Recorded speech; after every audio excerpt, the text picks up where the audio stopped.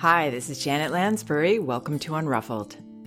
Today, I'm going to be responding to a question from a parent who says her 6-month-old seems to make sounds of frustration all day long when she's involved in self-directed play. And this mom is wondering how, when, or if she should be stepping in. Here's the email I received. Hi, Janet. Thank you for your work. It benefits me and my little one every day. She is 6 months old and has begun making sounds of frustration, seemingly almost all day. I interpret it as her being bored or frustrated with her toys. I'm a little unsure of how often to step in to her self-directed play sessions when she does this, to offer either social support, pass her a different toy, or change her body position from front to back. Do I allow the groaning to continue, take her for a walk, or observe from a distance without interference as much as possible? I don't want to be her savior, but I don't want her to feel unsupported either. Your advice will be appreciated. Thanks, Janet. Okay, so this is all very fresh in my mind right now because I have a new young infant group that I'm working with.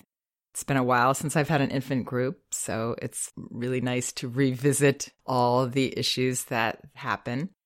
And what I noticed there and elsewhere in my communications with parents around children this age is that they're getting a little stuck looking for strategies to address the child's communication, which is what groaning is, or anything that an infant does. Any sound an infant makes is potentially communication. And there are several common reasons that babies make sounds of frustration. 1, they might be tired. 2, they might be teething. This is a time for teething. Unfortunately, it's this cruel thing that happens, I think, to babies when they're just kind of getting settled in their routine and getting comfortable with some of the internal processes that are developing. Then this teething thing happens, and some children really suffer from it for a long time. Another reason is that children are developing motor skills, and they're straining and they're expressing exertion around that, which obviously is very healthy.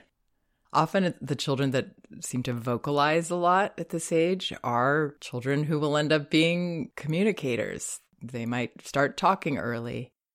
They're sharing everything that's going on with them. And it's really important to know that, yes, some of this is uncomfortable, but it's not the sound of an emergency. So all of that said, because this is communication, we have to respond. We want to encourage communication. Communication is what's going to help us not only connect with our child, but understand their experience, understand what's going on with them. So every time our child utters something like this and seems to be looking toward us for help, we've got to respond. And I would say even if it sounds like a expression of exertion or something, that even if our child isn't looking at us, then I would acknowledge, I hear you, you're working very hard, it sounds like, or you sound uncomfortable. There are also things that babies don't complain about generally. A big misconception is that babies get bored. If we think about what it's like to be a baby, psychologist and researcher Alison Gopnik described it as they're having a double espresso in Paris and they're in love. It's all brand new. It's all exciting. There's nothing in an infant's experience that could be boring.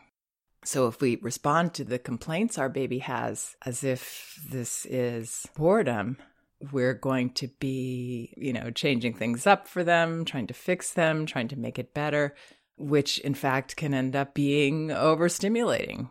And that's another common reason that babies have feelings. They get very easily overstimulated, and that's very tiring for them and uncomfortable for them. If we perceive boredom, we're likely going to overstimulate and waste a lot of our energy trying to fix something that actually wasn't the issue. I know this is controversial because I have a post on my website called The Myth of Baby Boredom, and some outside groups have made great fun of this idea and that babies don't get bored. They sent a lot of traffic to my article laughing about how ridiculous it was. But how could a baby get bored when everything is brand new, when everything is intense and colorful and vibrant and every little angle of things is interesting to them? It's like a banquet of sensory delights. Babies don't get bored, they get tired. They get tired very, very easily. So let's talk about this mother's specific questions. How often to step in to her self-directed play sessions when she does this? I'm not sure if this mother's talking about when she's not sitting with her baby during self-directed play, perhaps, but let's go over it both ways. So the first way is we're sitting there having what Magda Gerber called wants nothing quality time with our baby, where we're just emptying our mind, we're being present, our body's relaxed, we're not trying to engage, we're not trying to entertain. We're not coming from a place of worry in these moments, ideally. We're just there. We want to see and we want to hear what's going on. It takes practice, but it really is the key to enjoying parenting, understanding our children, making a lot of things clearer. And infants feel this attention that we give them. They're feeling that energy. They're sensing that we just like to be with them and that whatever they do or are not doing is enough. We are interested in them as is. So let's say we're doing that. She's happy for a bit, and then she groans. She sounds uncomfortable. We're not sure what's going on. What we don't want to do is wait it out or ignore this communication.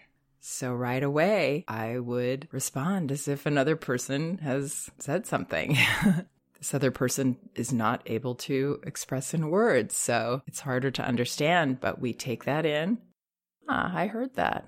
I wonder what's going on with you. We stay calm, we stay open, we stay observant.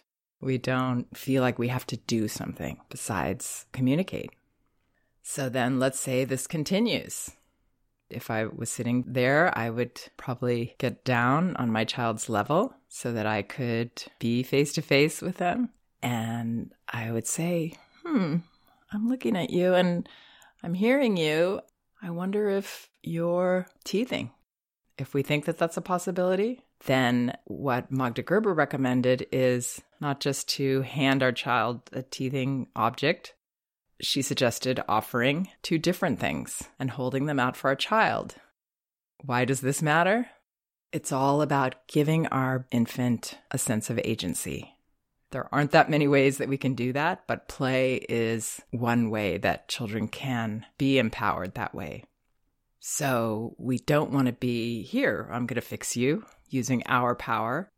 Instead, it sounds like your mouth might be hurting. Here are a couple things that might help. We hold them out to our baby and we allow our baby to maybe grasp one of them. Sometimes babies take both of them, but we let them choose, even in that situation. And then maybe they don't want that, or they try that and they're still having a difficult time. We continue to acknowledge, wow, it sounds like you've still got feelings about this. Would you like a break? Now we can decide to do that at any time. And then we would say, okay, I'm going to pick you up. Stay sitting is usually the best way, unless we're now sure that our child is tired or maybe needs to eat or there's something else going on. But if we're still kind of unsure and we're still having playtime with our child, then I wouldn't get up and make it into this magical fix where I pick you up and now we're walking. Just do the smallest thing to give your child that physical connection. So now you're holding your child in your arms, you're sitting comfortably. At that point, you're going to get more information from them and you're going to learn more about what's going on. Maybe they just need a break for a few minutes because they're working on these motor skills and they get tired, if that's part of it. And then your child will sort of indicate that they don't want to be in your arms anymore, that maybe they'd like to be back down. Either they're looking down there or they're kind of, moving around in your arms, seeming restless, wanting to get away. Then you could place your child back down again on their back in a position in which they're freest to move. Now, if you are in another room and you hear your baby making a sound, some kind of groan or other utterance, then I would walk in and from standing, see your child and say, I hear you. What's going on? Then you might decide to come closer and get down on your baby's level to see what they need. And again, the more we observe, the more we communicate and let our child know that we want to hear all of these sounds, that we're not trying to avoid them, we're trying to ignore them, or just trying to fix them right away, the more we will get to know our child, the more we will get to know what they need. The more we'll see that this is a very communicative person here. One time that I might not communicate back to my child right away is if my child was sleeping and taking a nap, and maybe I hear some sounds. At that point, I would observe first to see if my child's eyes are open, if they're actually awake. Because if they aren't, then my coming in and saying, wow, I hear you, could wake them up all the way. And they might just be in a wakeful moment, getting themselves back to sleep. Or sometimes children, they like to be awake for a little while before we come in.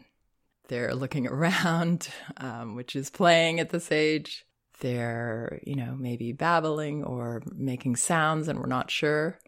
One thing that proved to me that my children were whole people that could communicate and understand when they were just a few months old was that I would say to them, when you wake up and you want me, call me, call Mom. And I know this is going to sound far-fetched to people. I swear to you, they all did that.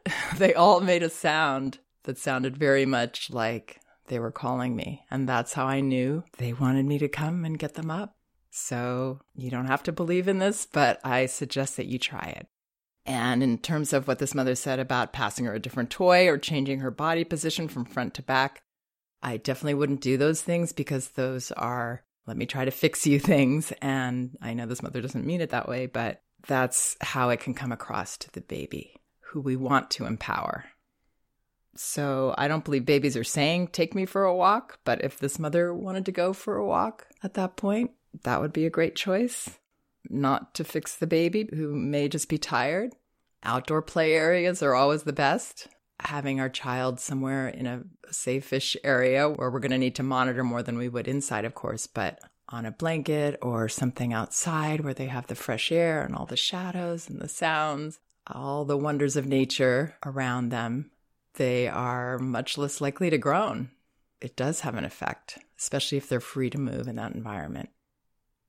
I notice with this approach that people do have the misconception sometimes that, you're sitting there looking at your watch, not responding because you want to give your child a certain amount of time, or you're coming in and swooping them up.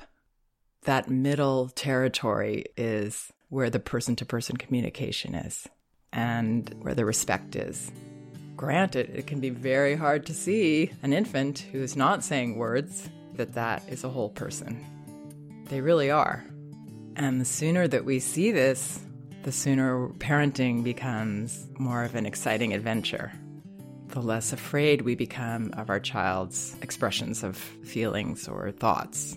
And we see results. I hope that helps. That's the way to support this baby's communication and this wonderful relationship that's developing. Please check out some of my other podcasts. They're on my website, janetlansbury.com. And I have a lot of articles about infant play on my website as well. Check out the topic categories, and you should find quite a bit on this topic. Thanks so much for listening. We can do this.